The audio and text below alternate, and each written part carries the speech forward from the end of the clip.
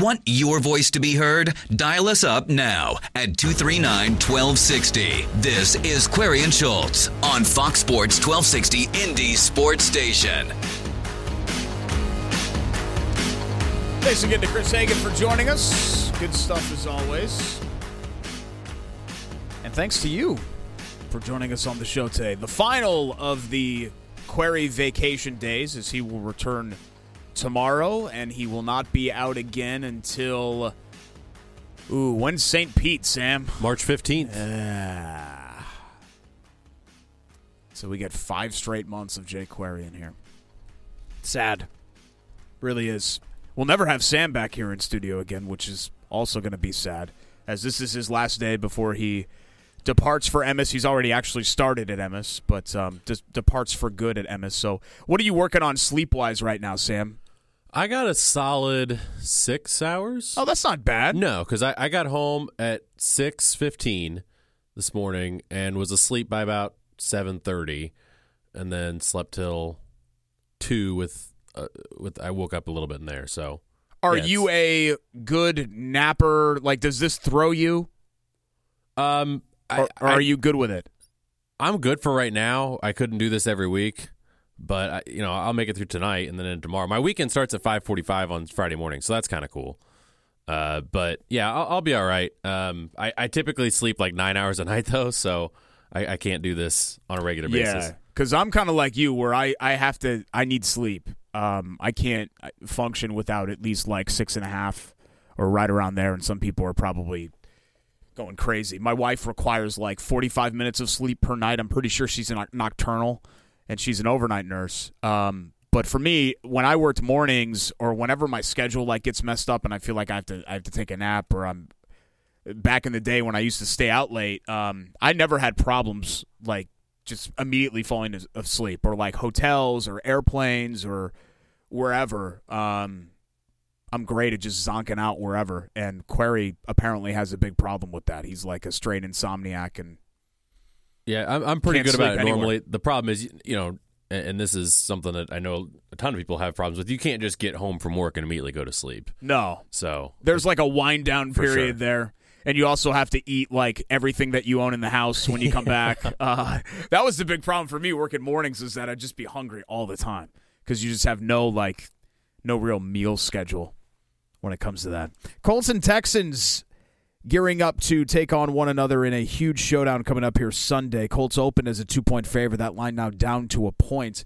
And incredibly enough, they've actually lost 3 of 4. Hagan mentioned this. They've lost 3 of 4 to the Texans. And remember, there was a long span there, 13 years in fact, from when the Texans' inception to 2014, through the 2014 season, where the Colts never lost at home to the Texans, whether it be the Dome or Lucas Oil Stadium. 13 straight wins. Since then, 3 out of 4. Couple of really embarrassing wins by teams led by Brandon Weeden and Brock Osweiler. And really, those 2 games are what I really remember about the Pagano era. There was this feeling that the 2015 and 2016 teams, well, at least they went 8-8 and they didn't have a losing record. Both of those teams should have won the division, both of them. And they didn't, because they lost December home games to middling Texans teams with Brandon Weeden and Brock Osweiler at quarterback. So those ones really stung. I mean, yeah, when you point to embarrassing losses for the Colts, you could point to that ridiculous game 2 years ago here where Jacksonville shut them out 30 donut and sacked them 10 times or whatever it was. You could point to that Rams game from 6 or 7 years ago where they got run out of the building by Tavon Austin and not a very good Rams team. But I really feel like those 2 Houston games were kind of like what the Colts did to the division for so long, and that was go to the other team's place and crush their souls. You know, how many times have the Colts gone to Nashville and just handed the Titans a soul-crushing loss? Or in Houston, where they've actually played very well, T.Y. Hilton in particular, and handed the Texans a soul-crushing loss. They handed 2 of them to them last year. Beat them in the regular season, came back and beat them in a 21-7 game that wasn't nearly as close as what the final score indicated. The Colts blew out Houston last year in the playoffs. That game wasn't close. That game was over in the first quarter They dominated them. And those two games have they don't seem to stick with anybody else, but they stick with me. Maybe because I was mad at Pagano during that time, or I was mad at a lot of things. Grigson, the whole brain trust of the Colts. It was not a fun era. I would happily take the 2017 season or the 2011 season where I could just totally check out because you knew those teams were bad and there was nothing that was going to change and there was no hope, so you didn't have the expectation of anything other than what happened, and that was 2-14 and 4-12. I would take those seasons over 15 and 16, where you teased yourself into thinking the Colts are going to have a chance, and especially in 15 when we all thought in this town that they were going to win like 12, 13 games and contend for a Super Bowl, and they fell well short of that. Those are the truly disappointing seasons. Those are the ones where you're pulling your hair out September through December, and then you're sitting at home in January just like you are with those bad teams. But if you look ahead here at the Colts' schedule and what they have coming up, and I'm hesitant to do this because I always trick myself into doing this, and this is the type of season in the NFL where we really just can't make definitive statements. Like at Pittsburgh, on paper, looks like a game the Colts should win, but that game's going to be a headache. Denver is competent. Denver's not any good, but they're competent. The only game on here where you say, okay, that's easy, I can rake leaves at halftime is Miami. That's a game that's going to be an easy win, and there's really no reason to think otherwise. But you get past this Houston game, and the Colts have 3 of their next 4 at home, 4 of their next 6 at home. So if they're able to win to get to 4-2, Denver at home, at Pittsburgh, Miami at home, Jacksonville at home, at Houston, and Tennessee at home, I think you're thinking to yourself that 4-2 would be certainly realistic and maybe even in some cases a worst-case scenario. That puts you at 8-4 heading into the home stretch of the season, with the final month being all NFC South teams and then a trip to Jacksonville in Week 17. So at Tampa, at New Orleans, Carolina at home, and at Jacksonville. And if we're to assume that 10 wins gets it done in this division, I think you'd feel pretty good about the Colts' chances in splitting those games, right? I mean, I'm taking the extreme long view here to convince myself of a 10-win season, but I think it just shows how critical this Houston game is, because if you lose this Houston game at home, suddenly you're 3-3. The presumption is if you lose in Indy to Houston that it's going to be really difficult to go to Houston and then beat them, right? I mean, this looks like a legitimately good Texans team, even though I think we all think positive things about this Colts team. And then the road becomes a little more rocky. I think one good thing you can say about the Colts is that if we are to plan for the worst-case scenario and they lose Sunday and they lose grip on the division and they don't get in via the AFC South, there are other opportunities for them to get in, kind of like last year with the wild card. Entering the season, I was shut off to the idea that the Colts would have enough wins to be in the wild card hunt. Now, I'm not so shut off to that, because you've got to find 6 playoff teams somehow and 2 wild cards, and it's going to be really difficult to do in this year's AFC, where everybody just kind of looks mediocre to bad. Or I shouldn't say that. Above average to bad, because there are some teams that look decently good. I still don't know what we have with Baltimore. I still don't know what we have with the Raiders. The Bills probably are good, but it's still the Bills, so there's a mental hurdle that you have to jump over there when it comes to them. You're going to get Ann mad again. I am going to get – I don't mean to get Ann mad again. I think she'd agree with that. It's tough even for Bills fans to accept that this team might be good. But the Chiefs in the West, let's just say the Ravens in the North, even though I still think Cleveland gets into the mix. Everybody's writing off Cleveland. They've played a murderous schedule so far. They certainly have to get their ish together. But that's still a team to me that if things click, I think they can go on a run. And New England, you've got, if we're just to take the division leaders right now, Houston, Kansas City, Ravens, Patriots, and if that holds serve, which it won't, but let's just say for the sake of this conversation it does, you've got 2 wild card spots for the Bills, Browns, Steelers, Colts, Raiders. I don't really expect anybody else to get into that mix. Maybe the Chargers. Jacksonville, I mean, I don't really view them as a playoff team. I think Tennessee's just going to fade off into oblivion. Cincinnati stinks. Miami stinks. The Jets don't have the horses. The Broncos don't look like they have the horses. I mean, that's kind of the lay of the land with where we sit today. I don't know. I'm not super concerned about this game because we saw it last year. They lost at home to Houston. They end up getting the wild card, and they beat Houston in the wild card game on the road. So it's the 6th game of the year for the Colts. It's not a must win.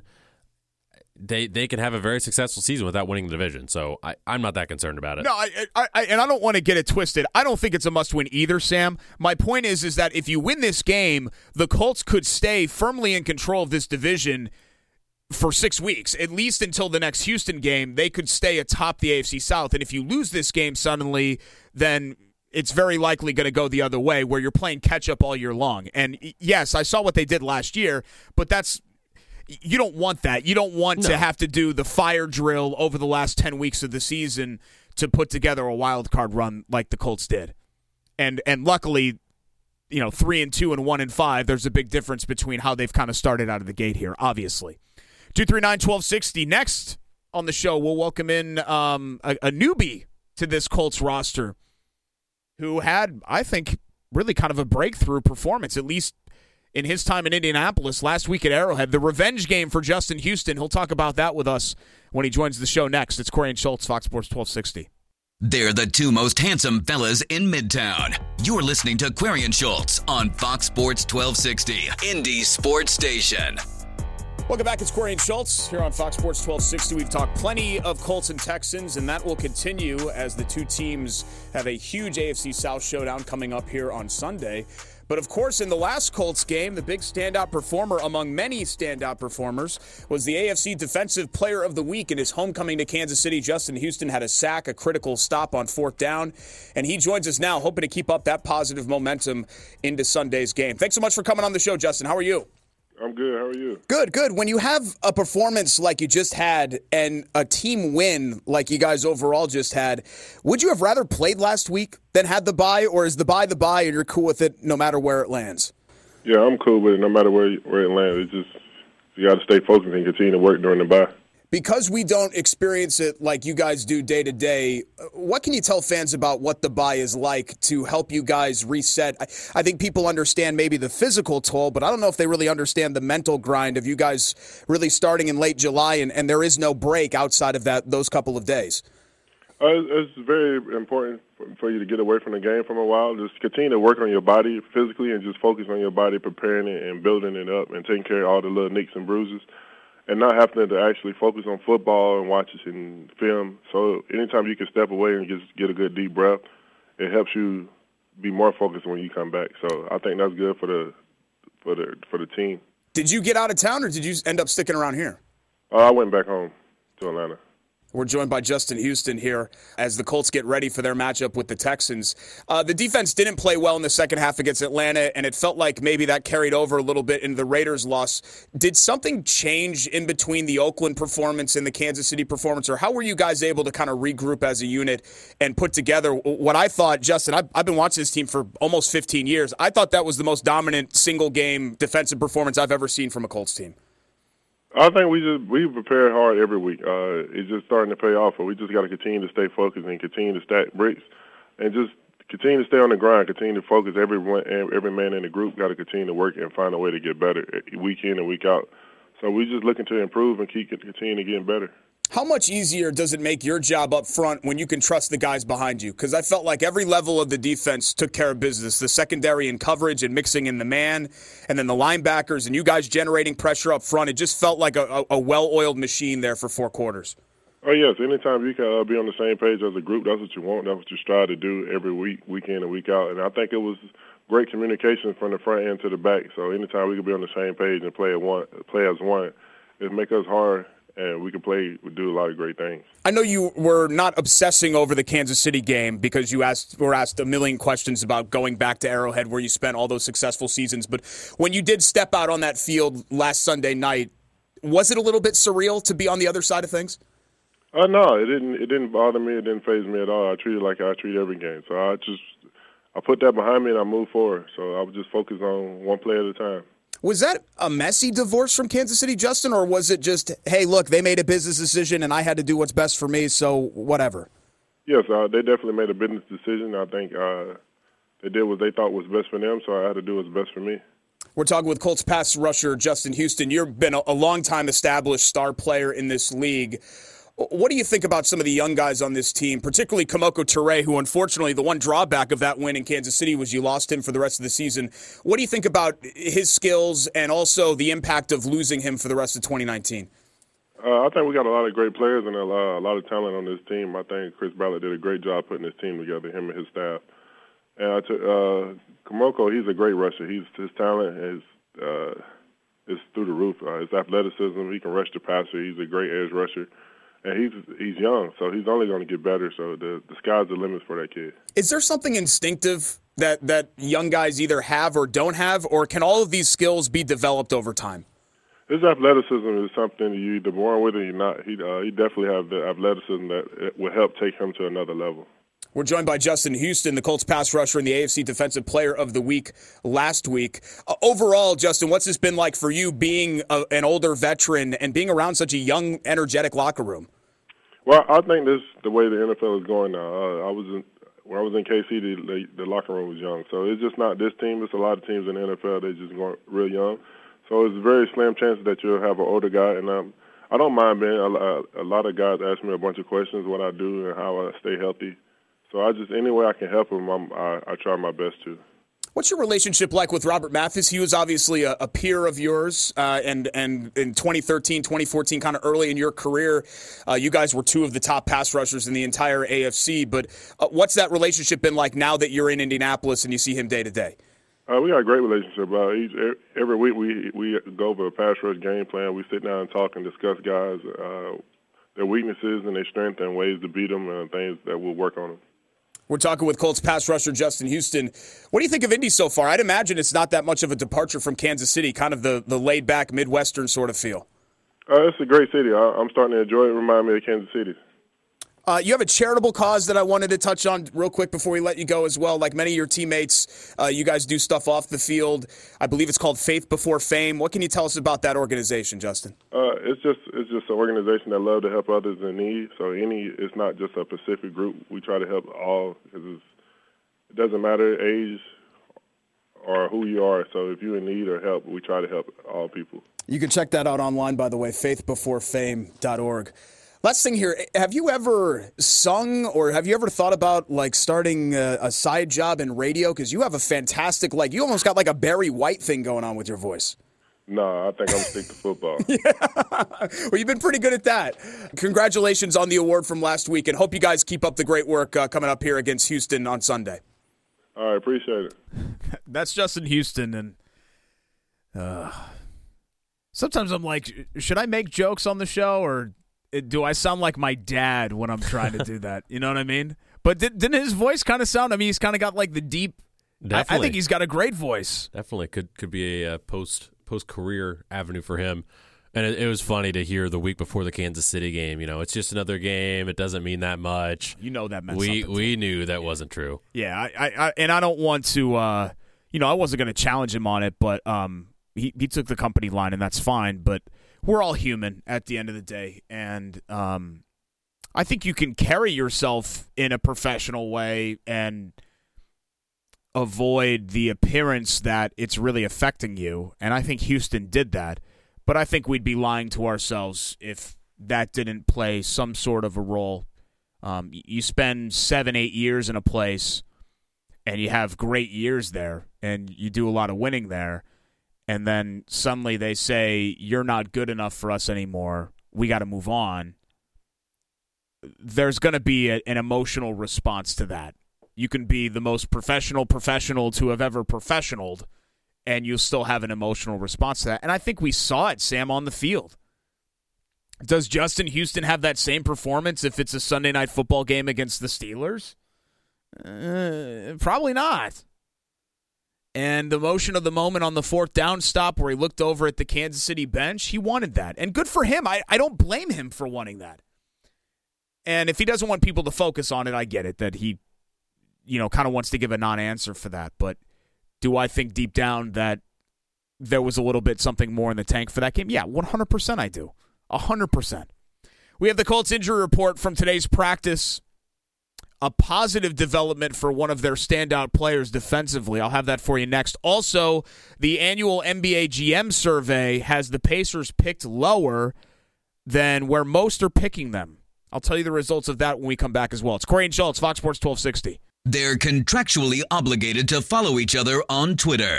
You're listening to Query and Schultz on Fox Sports 1260 Indy Sports Station. Jake is still in France. He will return to the show tomorrow and have all kinds of stories, I'm sure. In fact, he may be en route right now. I'm not exactly sure what his flight itinerary is, but I know that yesterday was their last full day, and I think they left earlier today, which would mean they're 5 or 6 hours ahead. So he may be in the process of landing right now. Maybe he's listening to the show right now. Who knows? I usually don't listen when I'm away because I don't like the sound of Jake's voice. But I mean, you don't have the Find My iPhone, Track My Friends of Jake's phone? I don't know. You know who's the biggest flight tracker that I've ever met before is my dad.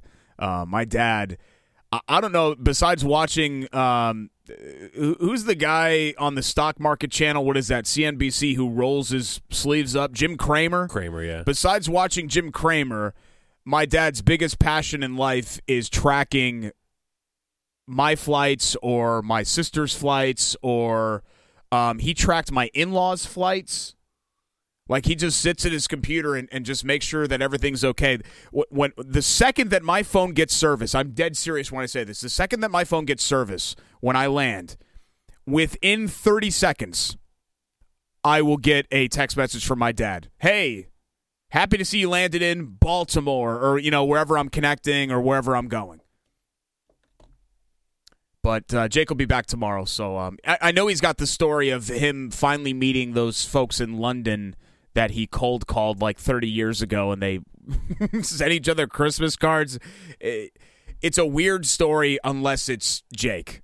When you know that it's Jake, then it's less weird because he just has weird relationships like this. But I actually think it's kind of a cool story, a cool/weird story. Colts injury report from this afternoon's practice, a positive development for Malik Hooker, who was back. Limited, but still back at practice after missing yesterday. He's got the knee issue, the torn meniscus, which was cleaned up, so maybe we'll see Malik Hooker out there on Sunday, but it's just good to see him making positive progress. Not so positive progress for Kenny Moore, who missed practice for the second straight day with a knee issue. Tyquan Lewis has been dealing with stuff all year long. He's a DNP the last 2 days. Ditto for Pierre Desir with a hamstring and Paris Campbell with his abdominal issue. 2 other newbies on the DNP list include Justin Houston with a calf, which unfortunately I wasn't able to ask him about because we just saw this now, but he did not participate after being a full go yesterday. Actually, he was a dash yesterday, so he wasn't even on the injury report yesterday. Eric Ebron also had an illness, so he did not participate today. Full go for Clayton Geathers, who I would assume is going to play on Sunday. Zaire Franklin, same thing, who's dealing with a hamstring. So not a very large injury report for the Colts, but still a lot of names on there of guys who are contributors or even to the point of frontline starters for them, like Moore and Hooker and Ebron, who they're going to miss not having around if those guys can't go. The NBA GMs released their season predictions. And I always like looking at this because you got 30 of them, right? And they vote on best team, MVP, guy you would start a franchise with. Sometimes that's the same guy. Biggest steal of the offseason, most unheralded move or most surprising move, best assistant. And the Pacers were littered all over this. But they were picked to finish 6th in the East, which is lower than the Vegas projections and lower than some of the other ones that I've seen for them this season. I mean, not drastically lower. Most people expect Indiana to finish smack dab in the middle of the playoffs, so somewhere in that 4 to 6 range, but 6 would be on the low end of some of the predictions that I've seen. the NBA GMs have both Brooklyn and Toronto in front of the Pacers. I do think Toronto is an important one because I think the assumption is, oh, they lost Kawhi, so they're going to fall off a cliff, and I don't think that's going to happen with them. Will they fall off? Yeah, of course. Toronto's not going to win the title without Kawhi Leonard, but I don't think that they're just going to fall into the abyss and be terrible or anything like that. That's still a roster that has talent, and we've seen growth from some of their guys as well. And I like how they kind of fit in together as a team. Like, you might not have necessarily an A guy out of that group, but Siakam and Lowry, and we mentioned Anunoby. Sam and I were talking about OG Anunoby yesterday. I expect that team to still kind of be in that mix. I'm fascinated to see what happens with Brooklyn, because if we're to assume that Durant isn't going to be available for them at least until very late in the year, what's Kyrie going to do with this change of scenery and going home, if you will? But no one's ever questioned Kyrie's talent. The question for him has always been, does he have his head on straight? Is he going to be a space cadet while he's out there? But that's a team that has a really good core of guys that were already there, so you expect to be them in that mix as well. But Pacers 6, assistant coach Dan Burke, who I volunteered with one time at they do this open house Thanksgiving dinner thing, and Dan Burke, I was serving mashed potatoes, and Dan Burke was on the Yam station, and we were right next to each other, and I talked to him for an hour. He's a great dude. I love his in-game interviews that he does on FS Indiana. Those are always hilarious. Yeah. And he's been kind of their defensive coordinator for years and years and years, a span that has now gone over several regimes, the Vogel regime, the McMillan regime. He was picked tied for best assistant. Malcolm Brogdon received votes for the most surprising move and the most underrated acquisition as well. And Goga was voted third for the biggest steal. How about that? Wow. Yeah, people like their Goga. Obviously, I mean, this pretty much goes without saying, but if Vic is healthy, then that sixth, I think, moves up a little bit. I think sixth is pretty fair, considering that it's such an unknown with Victor. And so much new. And there's a lot of teams dealing with new, but the Pacers especially, essentially, if you taking Oladipo out of the mix as well, outside of Turner and Sabonis, this is a full team turnover. Mm. It's a full team turnover. So you're implementing new guys. It's a little bit more difficult to project where they're going to be than guys who you've already seen, like Bogdanovich and Young and Joseph and Collison and all these guys that were here for a couple of years, who you were kind of better able to gauge exactly what they were going to be. And obviously so much has changed in this time period, but imagine 2 years ago, before Victor's first season, if you had said, yeah, Victor's hurt, he's going to be out for the first portion of the year. Yeah, the Pacers are projected to finish sixth. That's kind of a disappointment. You'd be like, sign me up for that in 2 years. For real. Yeah, it's really funny. It's funny how we kind of view that now. I am interested to see where things go for Oladipo, because we've kind of been down this road before where suddenly somebody has a breakthrough and we're just assuming that this player is going to be this or that. And then, I do sometimes wonder, I'm not going to make excuses for him, because I think Paul George mentally held himself back from being the player that he's become with Oklahoma City. And I think that's on George. I don't think that that's on his broken leg. But that broken leg wiped out that entire season, which it stunk that we didn't get to see what he could have been that year. And now Oladipo with the blown, what was it, a quad injury? It was Achilles? I'm trying to remember what it was. It was quad, right? Yep. God, it feels like it was so long ago that I forgot even what the injury was. Now with that and seeing what he's going to be when he comes back, because he had this big breakout, and I think that he was impacted last year by the whole thing, because he just didn't look right. November and December of last year, he didn't look right. He hit some big shots. He had some big games, but it just looked like something wasn't quite there with him. And then the injury happens, and it just kind of wipes everything out. But, are we to assume that Victor Oladipo is, now that he's gotten to this level of All-NBA second team and All-NBA, all defense, that he's going to suddenly stay on that level, and I just don't know if it's that easy, especially after what used to be a career-altering injury, and nowadays, at the very least, is not a career ender, but still a very, very serious injury, about as serious of an injury as you can have with the quad. We'll re-rack the big headlines of the day when we come back. Also, 5 o'clock hour, our friend Evan Altman is going to come in studio, and he's got a really interesting story behind a new tattoo that he got. And there was a lot of talk about it last night on Twitter, and I'm just going to let him explain it himself when he comes in studio coming up here in about 15 minutes. It's Query and Schultz, Fox Sports 1260. This job is the longest Query has ever gone without being fired. You're listening to Query and Schultz on Fox Sports 1260 Indy Sports Station.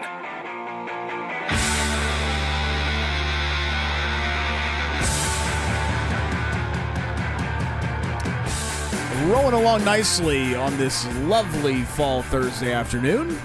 Thanks for making us a part of your day. It's Query and Schultz, Fox Sports 1260. I'm your host, Derek Schultz. Jake is in France. Well, he's not really in France anymore, but he's not here. He won't be here until tomorrow when he returns with all kinds of stories and hopefully some gifts, some super touristy stuff like a tinfoil Eiffel Tower or something. I'm expecting to get something demeaning. This is also Sam Rumsa's last day. We're going to share the tearful, or save the tearful goodbyes and share them with you at the end of the show today. But if you want to tweet Sam, good luck at Emmis, at Sam Rumsa, you could feel free to do so. I forgot my cooler to empty out the drink fridge of all that Founders Brewing beer. It's good, yeah. I'm assuming you guys over at Emmis have... Do you just have vending machines? Do you not have like a free-for-all? I haven't found a free-for-all yet. Okay. I've been drinking tea overnight to stay a little bit caffeinated and soothe my voice, because I have to do 8 sports updates. That is a lot. I actually kind of miss doing sports updates. I really liked when I would do those, and even early on in this show's history, when Gunnar would be out, which occasionally happens, I would sit in and voice the spots, and then our old boss, like 4 bosses ago, was like, "Hey, don't do that." And I said, "Well, why? I kind of like doing the sports updates." He's like, "No, don't do sports updates in your own show. It makes the show sound small time." And I was like, "Well, it kind of hurts my feelings, but okay, I'll do what you say." And so I've never done a sports update since then. But I always kind of liked it. Re-racking the big headlines of the day, we had mentioned in the last segment the Colts injury report as they hit the practice field for the second time today to continue preparations for that crucial Texans showdown. Malik Hooker back, but limited. Clayton Geathers a full participation. I'm not really sure that even getting – you'd rather have Geathers back, I guess, but at this point, Carty Willis is going to stay on the field, I think, and be the primary guy at the other safety spots, so I wonder how much really having Geathers back matters. Having Hooker back matters because he's a playmaker and a threat back there. And I'm not saying that Geathers isn't a good player. Geathers is fine. But with the amount that he's been hurt and with the way that Carty Willis has looked so far, I think his days as a Colt probably are numbered at this point. Pacers finalized their roster with 3 cuts. Even though I'm not so sure it's final. They just added somebody else today. The October 21st is officially the deadline, so they've got a couple of days in wiggle room here. But they made 3 cuts yesterday. Amita Brima, the big man out of UConn, C.J. Wilcox, and Walt Lemon Jr. No surprise with any of those. And Brima and Wilcox, if my understanding is correct, if they end up signing with Fort Wayne, they get a bonus money out of that. So those guys can still end up with the G League team, which may have been what the expectation was all along. I mean, Brima, his entire career has been a G League player. He was a G League player with the Spurs, and I'm not expecting that to change. It was very unlikely he was going to make this roster anyway. Yeah, no surprises there. I think they played all 3 combined to play 25 minutes or less in all the preseason games. So, yeah, no real surprises there. That none of them played in the preseason finale. It's Lemon or Wilcox had dealt with the Achilles issue. He had originally signed before last season, but then missed all of last season with the Achilles issue. Last season was a wash for him. I am kind of interested. We were talking about this with Mark Monteith yesterday, and I'm not sure how much you were listening to, Sam, because you're trying to train back there. But with the back end of this roster, I think you've got a lot of useful players. Like T.J. McConnell isn't a great player, but he's a useful player. Justin Holiday isn't a great player, but he's a useful player. I think Kevin Pritchard and Chad Buchanan and whoever else you want to give credit for this, the entire front office really did a nice job at the very back of the roster with some of these spots. And those guys could all play, I think, in a pinch. And I think that you will see them out there. I just don't expect them to be in the rotation. Like even McConnell, I think they want Aaron Holiday to have those minutes. But McConnell's here just in case, I don't know, there's an injury or you just want to kind of have a guy that's been around the block a little bit to be back there to lean on. Astros and Yankees resume the ALCS tonight from the Bronx. Greinke against Tanaka, both on full rest after yesterday's round. This is a must-win for the Yankees. If they lose tonight, the series is over. But if they find a way to win tonight, then they're still in it because you've got Verlander coming back on full rest, followed by Garrett Cole, and you would need to win those two games just to stay alive for a seventh game. So the Yankees 100% absolutely have to have this one, and I think you knew that going in, that they were going to have to win the non-Verlander and Cole starts to give themselves a chance, and then try to steal one against one of those two guys. Yeah, I mean, they were originally going to go with the bullpen day last night, so a break for them. They were able to get to Greinke in game one. We'll see. The wind is really blowing out to right field, and you know how easy it is to hit a home run to right field at Yankee Stadium, but the wind is gusting out as of right now anyway. So it's a break for them in the immediacy of it. It's a break for them because they can go to Tanaka on full rest, but ultimately in the long term, this actually hurts the Yankees because now you've got games Thursday, Friday, Saturday, Sunday. There's no break. And the Astros know they could get 7 or 8 innings from Verlander or Cole at the drop of a hat. The Yankees don't know they can get that from whoever the hell they're going to throw next. Paxton, Severino, and so there's no rest day in between. So let's say, especially tonight, let's say Tanaka doesn't have anything and he gets chased after the second inning. The Yankees are screwed because you got to burn up those bullpen guys, and then there's no off day. You got to keep going here. So at the very least, you're going to play 3 more games. You're hoping, if you're the Yankees, if you're going to win this series, and that's going to be really difficult to do. I mean, they essentially need to replicate the Game 1 performance tonight. They got to win going away 7-0, have Tanaka throw 6-7 innings, and really be in a position to win these other games because it's going to get really, really difficult for them with no off days in between. Final headline, Bradley Beal signing a 2-year extension in Washington. He won't become a free agent until 2022. He's going to make $72 million over the next 2 years, and that doesn't even start until the next season. And then Bradley Beal will be in line to sign the richest contract in NBA history because he will have the 10 years under his belt, and he could sign for some obscene number at 28 years old, where I think he'd make $255 million for whatever it's worth. And that's if he stayed in Washington, which I'm not so sure that he would do. So if you were wondering, because there was some question as to Beal's immediate future, it's going to remain in Washington for another couple of years before he's out there again. 239-1260. Evan Altman's going to join us in studio next. Speaking of baseball, we'll talk a little bit of baseball with him. He's a Cubs insider. But I invited him because he's got this great story about this large tattoo that he received on his left arm, which originally people were saying, oh, that's a joke, right? But it's actually a nod to somebody special in his life. I thought it was cool. A neat story. So Evan's going to come in studio and share that. And we'll talk baseball. We'll talk Colts as well. Plenty to get to when we come back in 1 minute. It's Corey and Schultz, Fox Sports 1260.